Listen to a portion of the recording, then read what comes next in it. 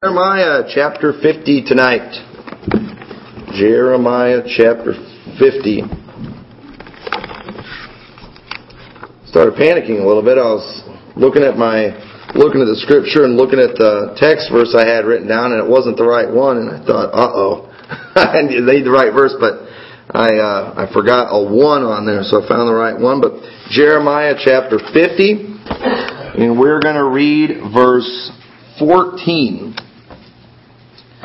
Says, "Put yourselves in array against Babylon round about, all ye that bend the bow, shoot at her, spare no arrows, for she hath sinned against the Lord." This might seem like kind of a strange text verse to use, but notice that phrase that he uses in there, spare no arrows. He's saying when you go and fight these people are evil, they've sinned against the Lord. I don't want you to hold back at all. I want you to shoot at them. And don't spare your arrows. Don't conserve on those things. It's like if you watch some of the movies, it seems like, they always have unlimited bullets in their guns and just unlimited arrows, no matter how many they shoot. And, but they were limited, so they had to be careful. Make sure that, they used them wisely. Make sure that they, hit whatever they shot at, because they only had maybe a few or as many as they could carry. But in this battle, the Lord's just wanting them to go at it hard. And He makes that statement, spare no arrows. And many times in the Bible, the Lord compares children to arrows. And tonight, the message I want to be preaching, it's a message about children and about raising kids.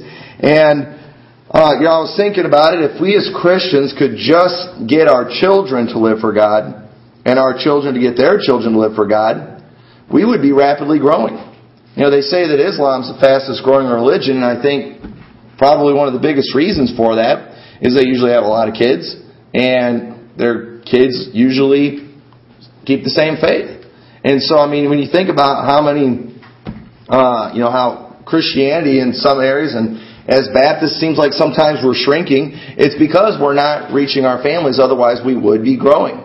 We've been talking about, sowing and reaping, and how, when you plant seeds, the goal is for it to multiply and for there to be more. And you think about families, how they are sometimes, in family reunions, how you'll start out with 2 people, but it can grow to sometimes hundreds of people. I know my grandma and grandpa McMurtry, the 2 of them had 9 children. And with the 9 children, I believe there was 35 grandkids. Not sure about that. My grandma knew all this. And it seemed like every time I'd find out the number, it would change. But I think it was around 35 grandkids or so. And I remember the last time I remember asking her, and this is several years back, but she was up to, I believe, 39 great-grandkids. And by now, I know it's a lot more than that. And she's gone now. But the McMurtry family is a huge family. On my mom's side of the family, there was only 2 kids. They had 2 daughters. Lester and Joanne Goad, they had 2 daughters. But my mom had 5 kids, and my mom's sister had 8 kids. So they had 2 kids, 13 grandkids, and I'm not even going to try to guess how many great grandkids they have now. There's a bunch. And whenever all that family gets together, there's a lot of them. Our family, it's growing, and we've got all kinds of families in churches today, but yet churches don't really seem to be growing like they should. And obviously, we're losing out somewhere. We're losing our children. And the truth is, we're not reaching them. We've been successful, I believe, in getting professions of salvation out of them. We're pretty good about keeping them out of trouble, during the teenage years, but our numbers still seem to be shrinking. And it seems like good churches, we talked about this morning, are getting harder to find. And one of the reasons for that is because it's getting harder to find good pastors. It's harder to find missionaries these days, and bus workers, Sunday school teachers, just good, faithful laymen and workers in churches. It's harder to find those things. It's sad how many churches today, you have no idea just how valuable, things like Sunday school teachers are, and nursery workers, and the piano players. I know many churches today that sometimes good-sized churches, and they don't have anybody that can do that. And boy, I'm telling you, we've had 1 or 2 services around here where we didn't have piano, and it makes a difference, doesn't it? And those things are important. And it's like, man, we need more of these things. And sometimes it's easy to get to looking and thinking we're losing a battle against Satan and against the world. And I believe that part of the reason that we are losing is we're sparing our arrows. Many parents today, a lot of times, are scared to let go of their kids. They're scared it's like they want to keep them at home forever. They want to just kind of hang on to them, keep them close by. They're scared of the thought of them going off into the ministry or moving away anywhere. They don't want to use them to fight the devil. And that's what we've got, and that's what we need to do. And the Bible says in Psalms 127, verse 3, it says, "Lo, children are an heritage of the Lord, and the fruit of the womb is His reward. As arrows are in the hand of a mighty man, so are children of the youth. Happy is the man that hath his quiver full of them. They shall not be ashamed, but they shall speak with the enemies in the gates." Notice it says, happy is the man that hath his quiver full of them. If you were back in those days and you're going up to battle against somebody with a bow and arrow, imagine if you see that guy and he's got a bow and he's got a quiver but he doesn't have anything in it. Well, you're not going to be too scared of that guy. If he does, but that person that's got that full quiver, or maybe if he's only got one, you're thinking, oh, he's only got one chance. And the more he has, the more of a threat he is, the more dangerous he is. And the Bible says, happy is the man that hath his quiver full of him. He'll not be ashamed. Today, people have this attitude of, people are almost embarrassed of having several kids. My family, you ought to see the looks we get sometimes when we go out in public with 5 kids. They just look at us like, what in the world? Are you crazy? 5 kids? And it's like you can see them just kind of counting, it's funny. And today, people look at it almost as a curse. And more and more people are kind of falling into that category. Just they don't want that. They just want 1, maybe 2 kids, always thinking about the finances and things like that. And it's understandable.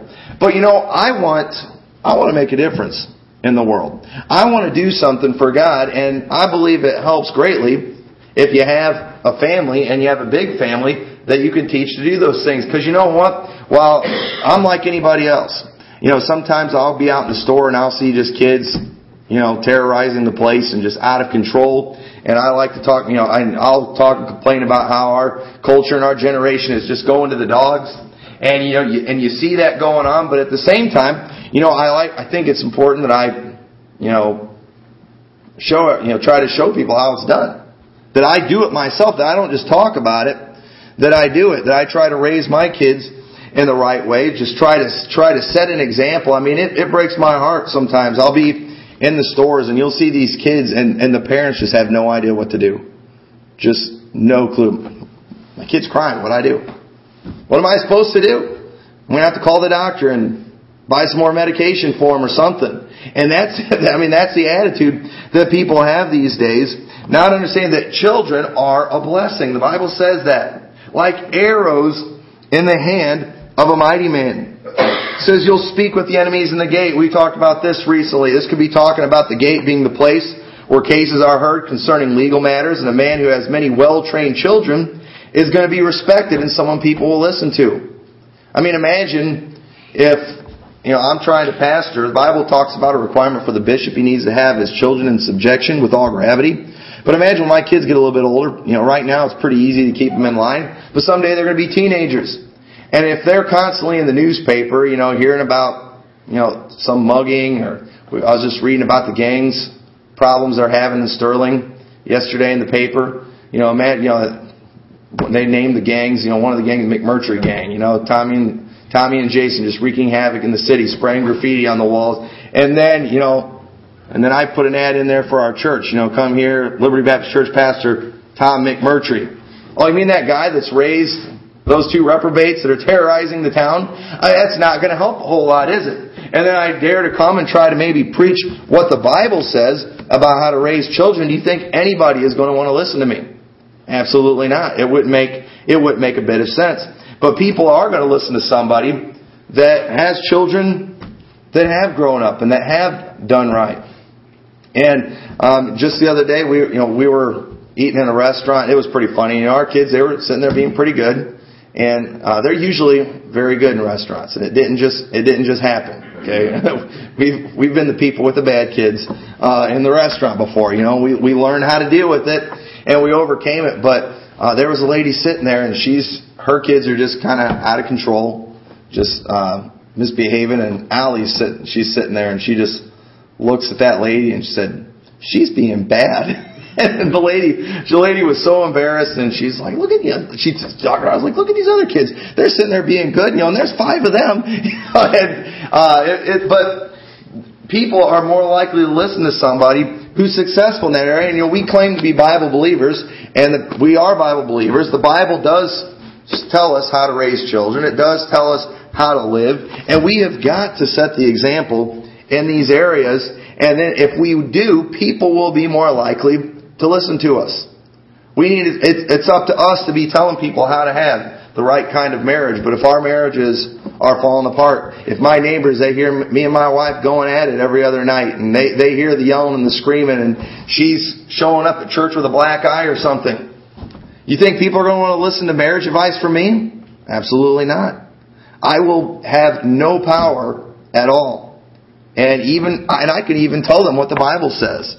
But if I'm not living it, I'm completely useless. I can read verses about child rearing, and it's still the Bible. It's still the truth. But if my children are out of control, it's not going to work. Or if I have no children, I'm going to have a tougher time getting that message across. Well, you know, you're going to change your tune once you have kids. We were talking about that this afternoon. You know, everybody's an expert. You know, I was an expert parent before I had kids. And you figure it out. You find out you don't know what you're talking about. But speaking with the enemies in the gate, it could also be talking about the place where negotiations would take place before a battle. And a man with a large family is going to be feared a lot more than a man with a small family. Me, by myself, I'm not really that intimidating. If I've got a whole bunch of boys standing behind me, those are all your kids. Well, you know, you can assume if it's that man's sons, they're probably going to listen to him. They're probably going to fight for him. They're probably going to fight to the death for their father. And they're going to think, well, you know, maybe I better take this guy serious. Maybe we better back off. But if it's me by myself, I don't have a whole lot of power. And the same thing's true if I can teach the things of God to my children and pass those things on, people are going to be even more likely to listen.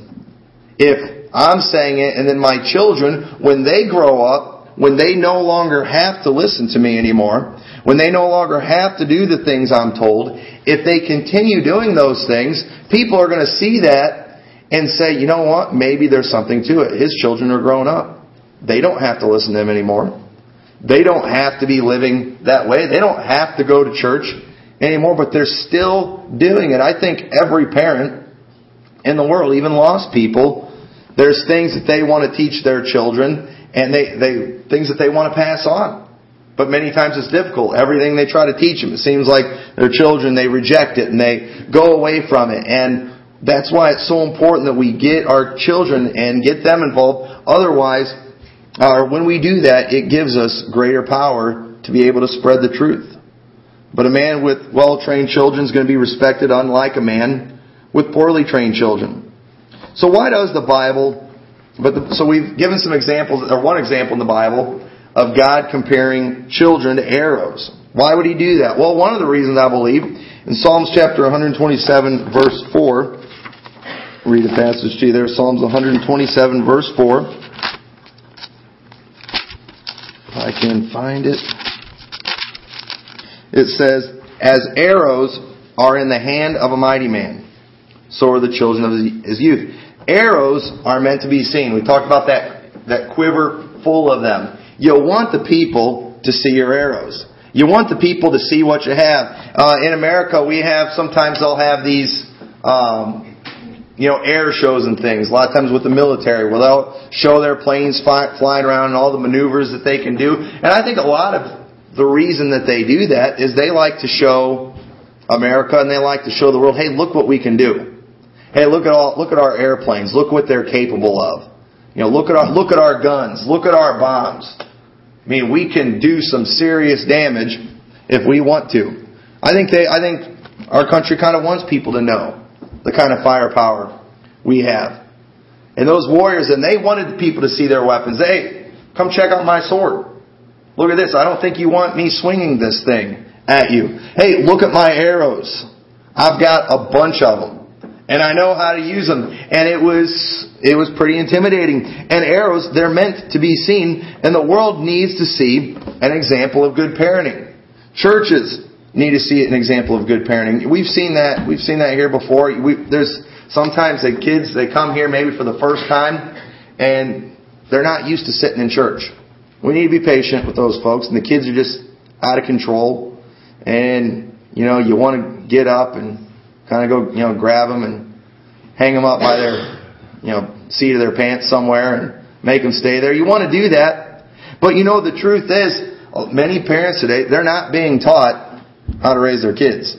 What the system is telling them to do does not work. And if they come here and they see several children behaving themselves, listening in church, that's going to make an impression.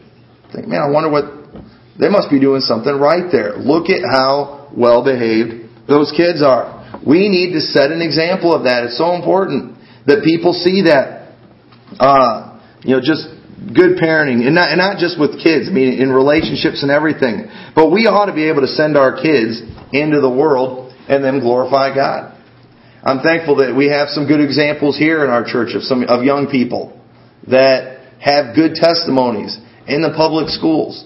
The world needs to see that. They need to see somebody that's different. Their teachers aren't going to show that example to them. They're not going to teach that stuff. It's up to God's people. But our children, they ought to be able to handle a secular job. It's sad when you see kids that grow up in a Christian home, they go get a job somewhere, and within a month, they've given up everything they were taught. And the truth is, if that happens, they probably weren't trained the best. People like to blame they like to blame the job. Well, it was those, rotten reprobates that he worked with. Hey, listen, if he was really trained the way he was supposed to be, I think he could have handled it. A lot of people have. Sometimes they'll blame, many times kids, they'll go to Bible college and get in trouble. And they like to blame the college for it. I'm sorry, that sweet little angel that got turned into a devil at Bible college was never a sweet little angel. They were a devil the whole time. They just pulled the wool over your eyes. We ought to be able to do that. They ought to be uncompromising in public. It's easy to act one way in church when you're surrounded by your parents, when you're surrounded by people that know you. Kids, they grow up in church, they know how to talk, they know how to act, they know what to do, they know it all. But then they go somewhere else and it's completely different. And boy, that's sad when that happens. We need those good examples. It's so important. And there are many groups today teaching parents that, hey, keep your kids out of the youth group, keep them out of the Christian school. They're going to corrupt your innocent, godly little angels. But the truth is, if they really were godly, they would be the ones making a difference. They would be the ones going. We've got to have that when I was a youth director. That's what I looked for. Somebody that would be a leader. Somebody that would motivate the other teenagers to do right. There's always going to be those bad ones in there motivating everybody else to do wrong. There's always going to be those bad kids in the church. There's going to be those bad kids in the Christian school that are just fakes and phonies. And I want my kids to be the ones that are leading in the other direction. We've got to have those, and too many times we've hid them. We've got them in hiding. I know a lot of people like that you have home church people that are out there that are afraid of somebody corrupting their kids. Hiding kids like, hey, if your kids are that great, if your kids are that godly, the world needs to see them. But the world needs that example. If you are that great a parent, ladies, get in the house of God. Show everybody else in the church how it's done. If you know that much, if you've done that good of a job, let somebody see it as arrows are in the hand of a mighty man. All right, let somebody see your kids. Take your kids out in public. Let the world see them behave, and how they behave in public. Do those kind of things. The world needs to see them. We we need to just be honest and admit that it's not safe for our children to go anywhere because they are weak. Because they are not godly. If we would just accept that, we might start doing some of the things necessary to get them right. Many parents, a lot of times, they don't want to deal with it. They want to put everything on. I just don't want to deal with this right now. I don't want to have that talk with my child. It's just going to turn into a battle. It's going to turn into a fight. You need to have those battles sometimes. You need to have that fight. You need to get it over with. You need to get it right. You can't hide them forever. Eventually, it's going to surface. You're going to see it. Get them out there. Let people see them, and show the world how to be the right kind of parent and what a godly child or a godly family is. My Bible still says, greater is He that is in you than he that is in the world. If you are that godly, if your children are that godly, okay, then they're going to be fine in the house of God. They're going to be fine working a job. They'll be okay. If not, if you don't think they can handle it, just admit it's because they're not godly. Admit that they're not a precious little angel, and see if you can pray the devil out of them. Because that's the case. That's how it is. But also another reason I think God compares children to arrows is that arrows are supposed to be straight and polished. Isaiah chapter 49 verse 1 says, Listen, O isles, unto me. Hearken, ye people from far. The Lord hath called me from the womb. From the bowels of my mother hath He made mention of my name. And He hath made my mouth like a sharp sword. In the shadow of His hand He hath hid me. And made me a polished shaft. In His quiver He hath hid me. And said unto me, Thou art my servant, O Israel, in whom I will be glorified. Then I said, I have labored in vain. I have spent my strength for naught. And in vain yet surely my judgment is with the Lord, and my work with my God. And now saith the Lord that formed me from the womb to be His servant, to bring Jacob again to Him. Though Israel be not gathered, yet shall I be glorious in the eyes of the Lord, and my God shall be my strength. Isaiah, he had a purpose from the womb that God had for him. He said, He has made me a polished shaft.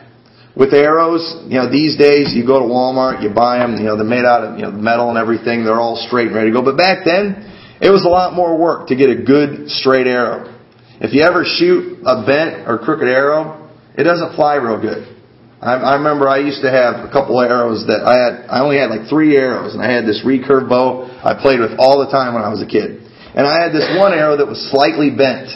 And I was so used to shooting that arrow, I could still hit the target pretty good, and it kind of did a little dip. But I knew with that arrow, okay, I got to shoot a little high and a little to the right. And it took a lot of practice, but I was able to do it. But it's a whole lot better when you have one that is just good and straight and polished. One that's got all the other junk stripped off of it. That polished shaft, that's what he's talking about here.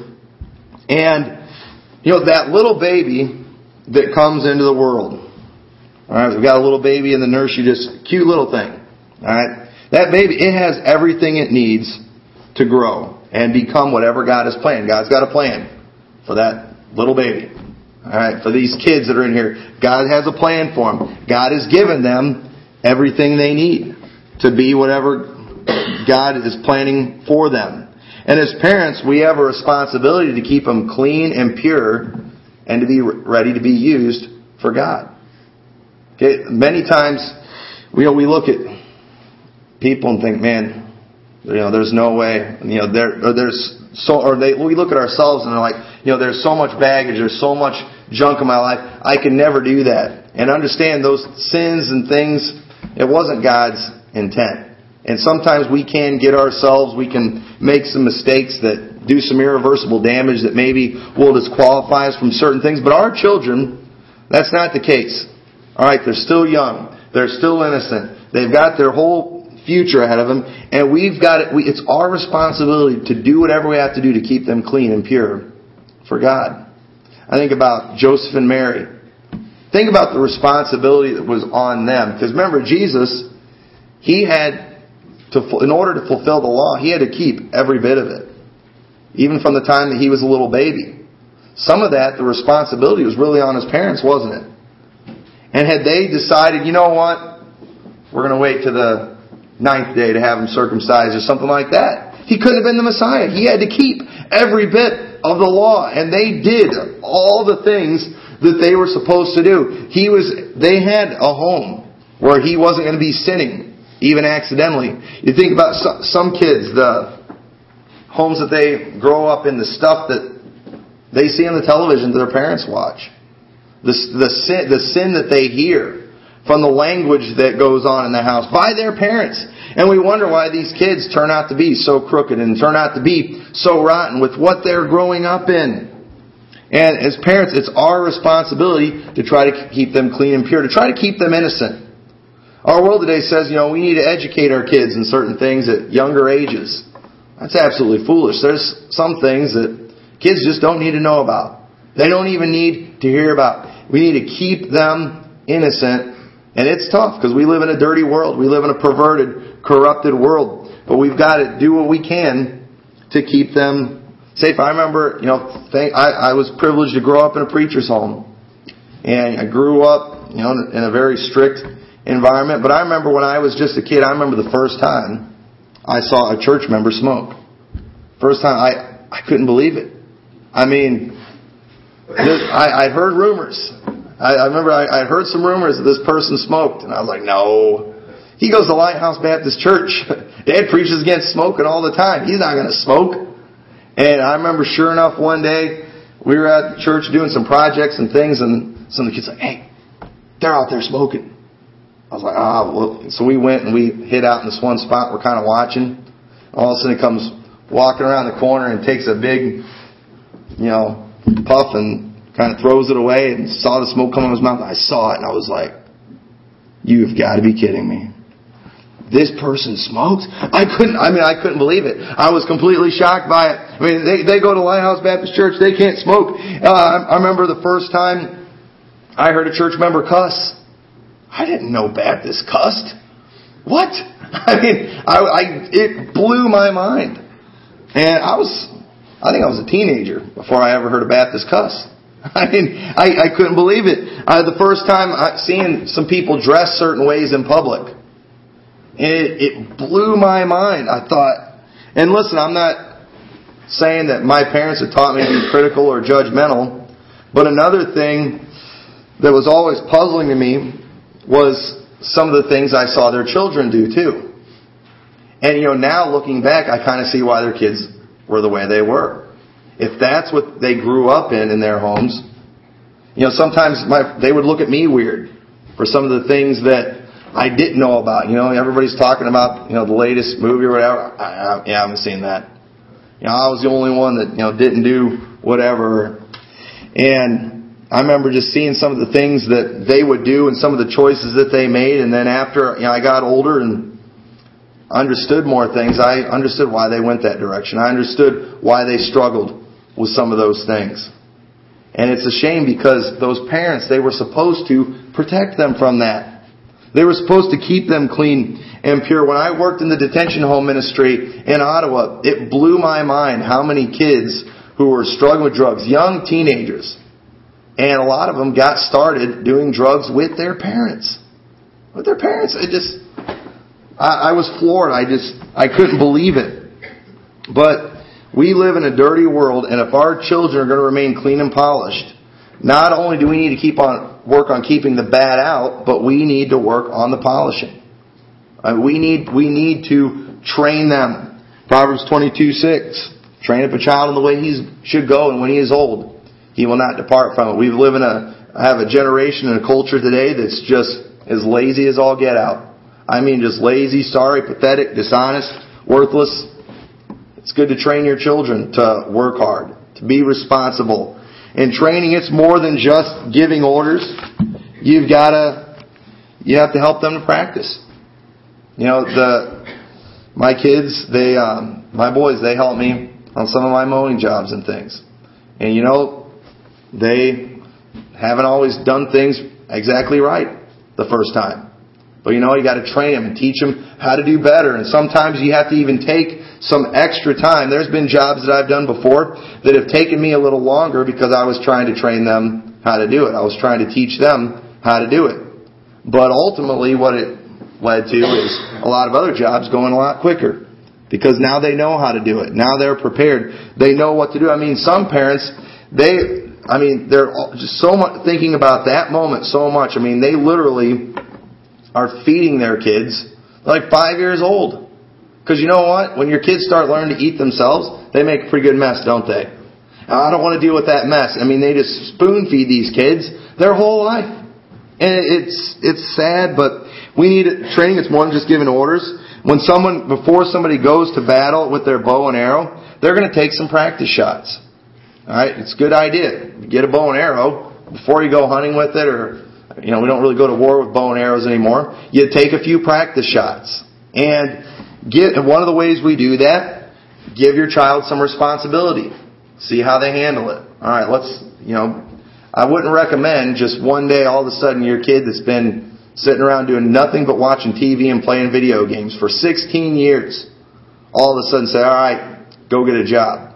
Okay? He's probably not going to do very good. He's been so comfortable at home playing the video games all those years, he's not going to do real well when he finally gets out there. You need to take some practice shots first. Give him some responsibilities around the house. Give him some chores to do. Give him some jobs. At first, make them little. Don't go tell your 5-year-old kid to, mow a 2-acre lawn with a push mower, alright? Okay, we've got one of those now.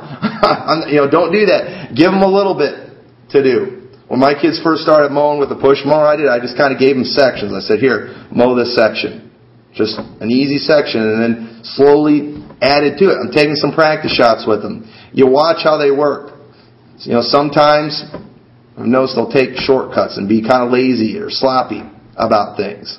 And then that's where the training comes in. You have to step in and say, hey, you need to do a little better on this. You need to, work a little hard. Jason, he's always kind of been the playful one and just kind of the goof off and things. And, that's normal. It's being a boy, but, he's one I've had to, I got to keep an eye on him a little bit sometimes. And I've had to do some training there, and he's getting a lot better, and he's doing good. I think he's going to be fine when he gets older. But you've got to take those practice shots. You got to test them a little bit.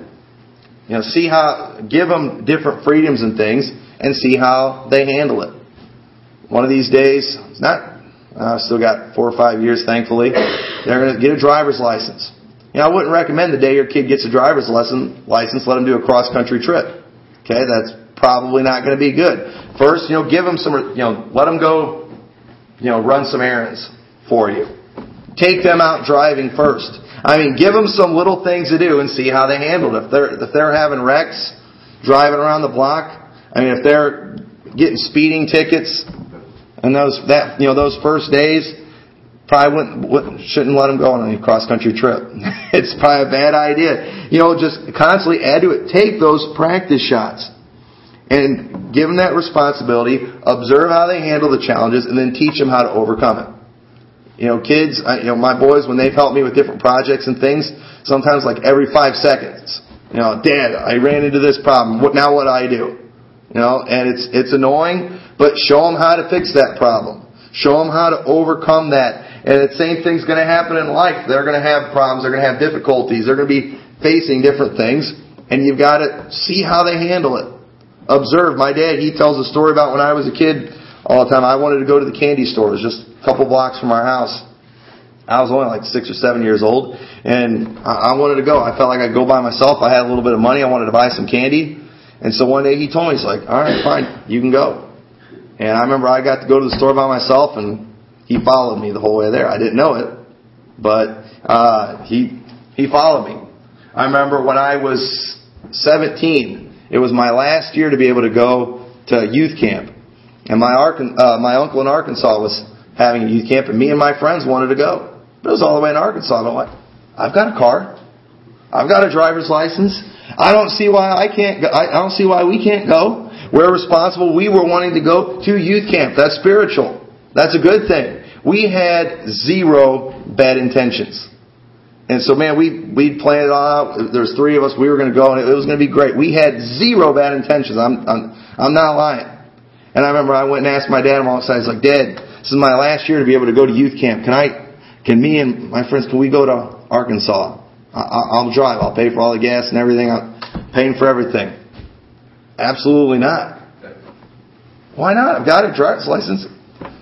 Because when I was a kid, this is what I would have done if I'd have went on a trip that long with my teenagers, blah, blah, blah. You know, he went into that whole thing. I'm like, Dad, we haven't even thought of that. We're wanting to go to youth camp. That's spiritual. That's good. You know? And he's like, no, you can't do it. And I remember finally, he said, fine.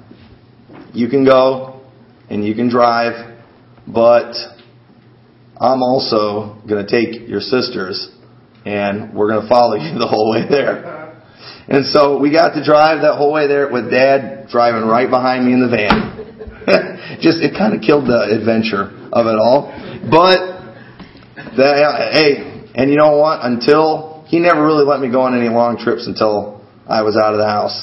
And I'm not even going to go into that story, but I was surprised he didn't follow us to Niagara Falls on our honeymoon because he was nervous about us driving all the way to Canada. And, he wanted updates and things, and I won't even go into that. But you know what? He kind of was taking a little practice shot there in Arkansas.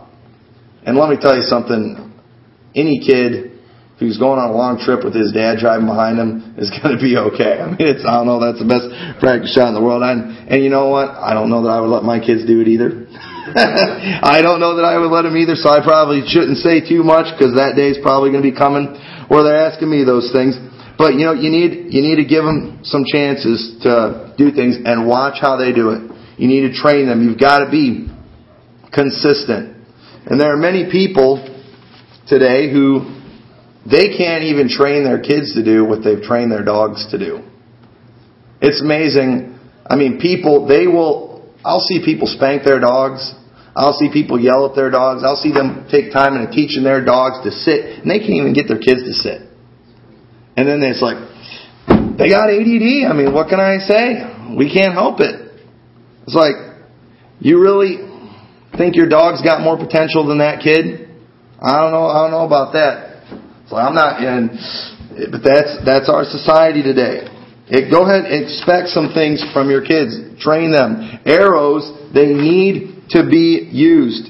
He said in Jeremiah 50:14, he said, put yourselves in array against Babylon round about. All ye that bend the bow, shoot at her. Spare no arrows, for she has sinned against the Lord.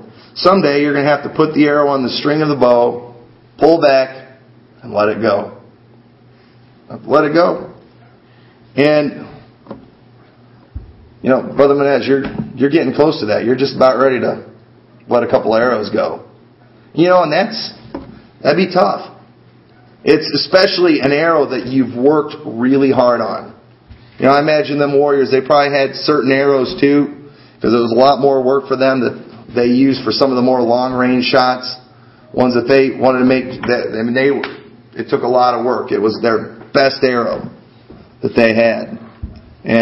But you know what? When the battle time came, they had to use it.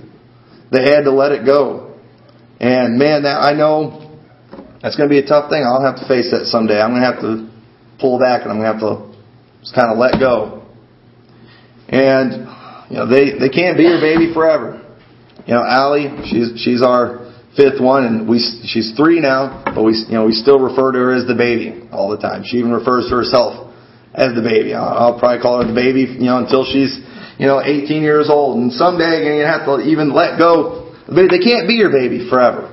Eventually they're gonna grow up. You are gonna let them go.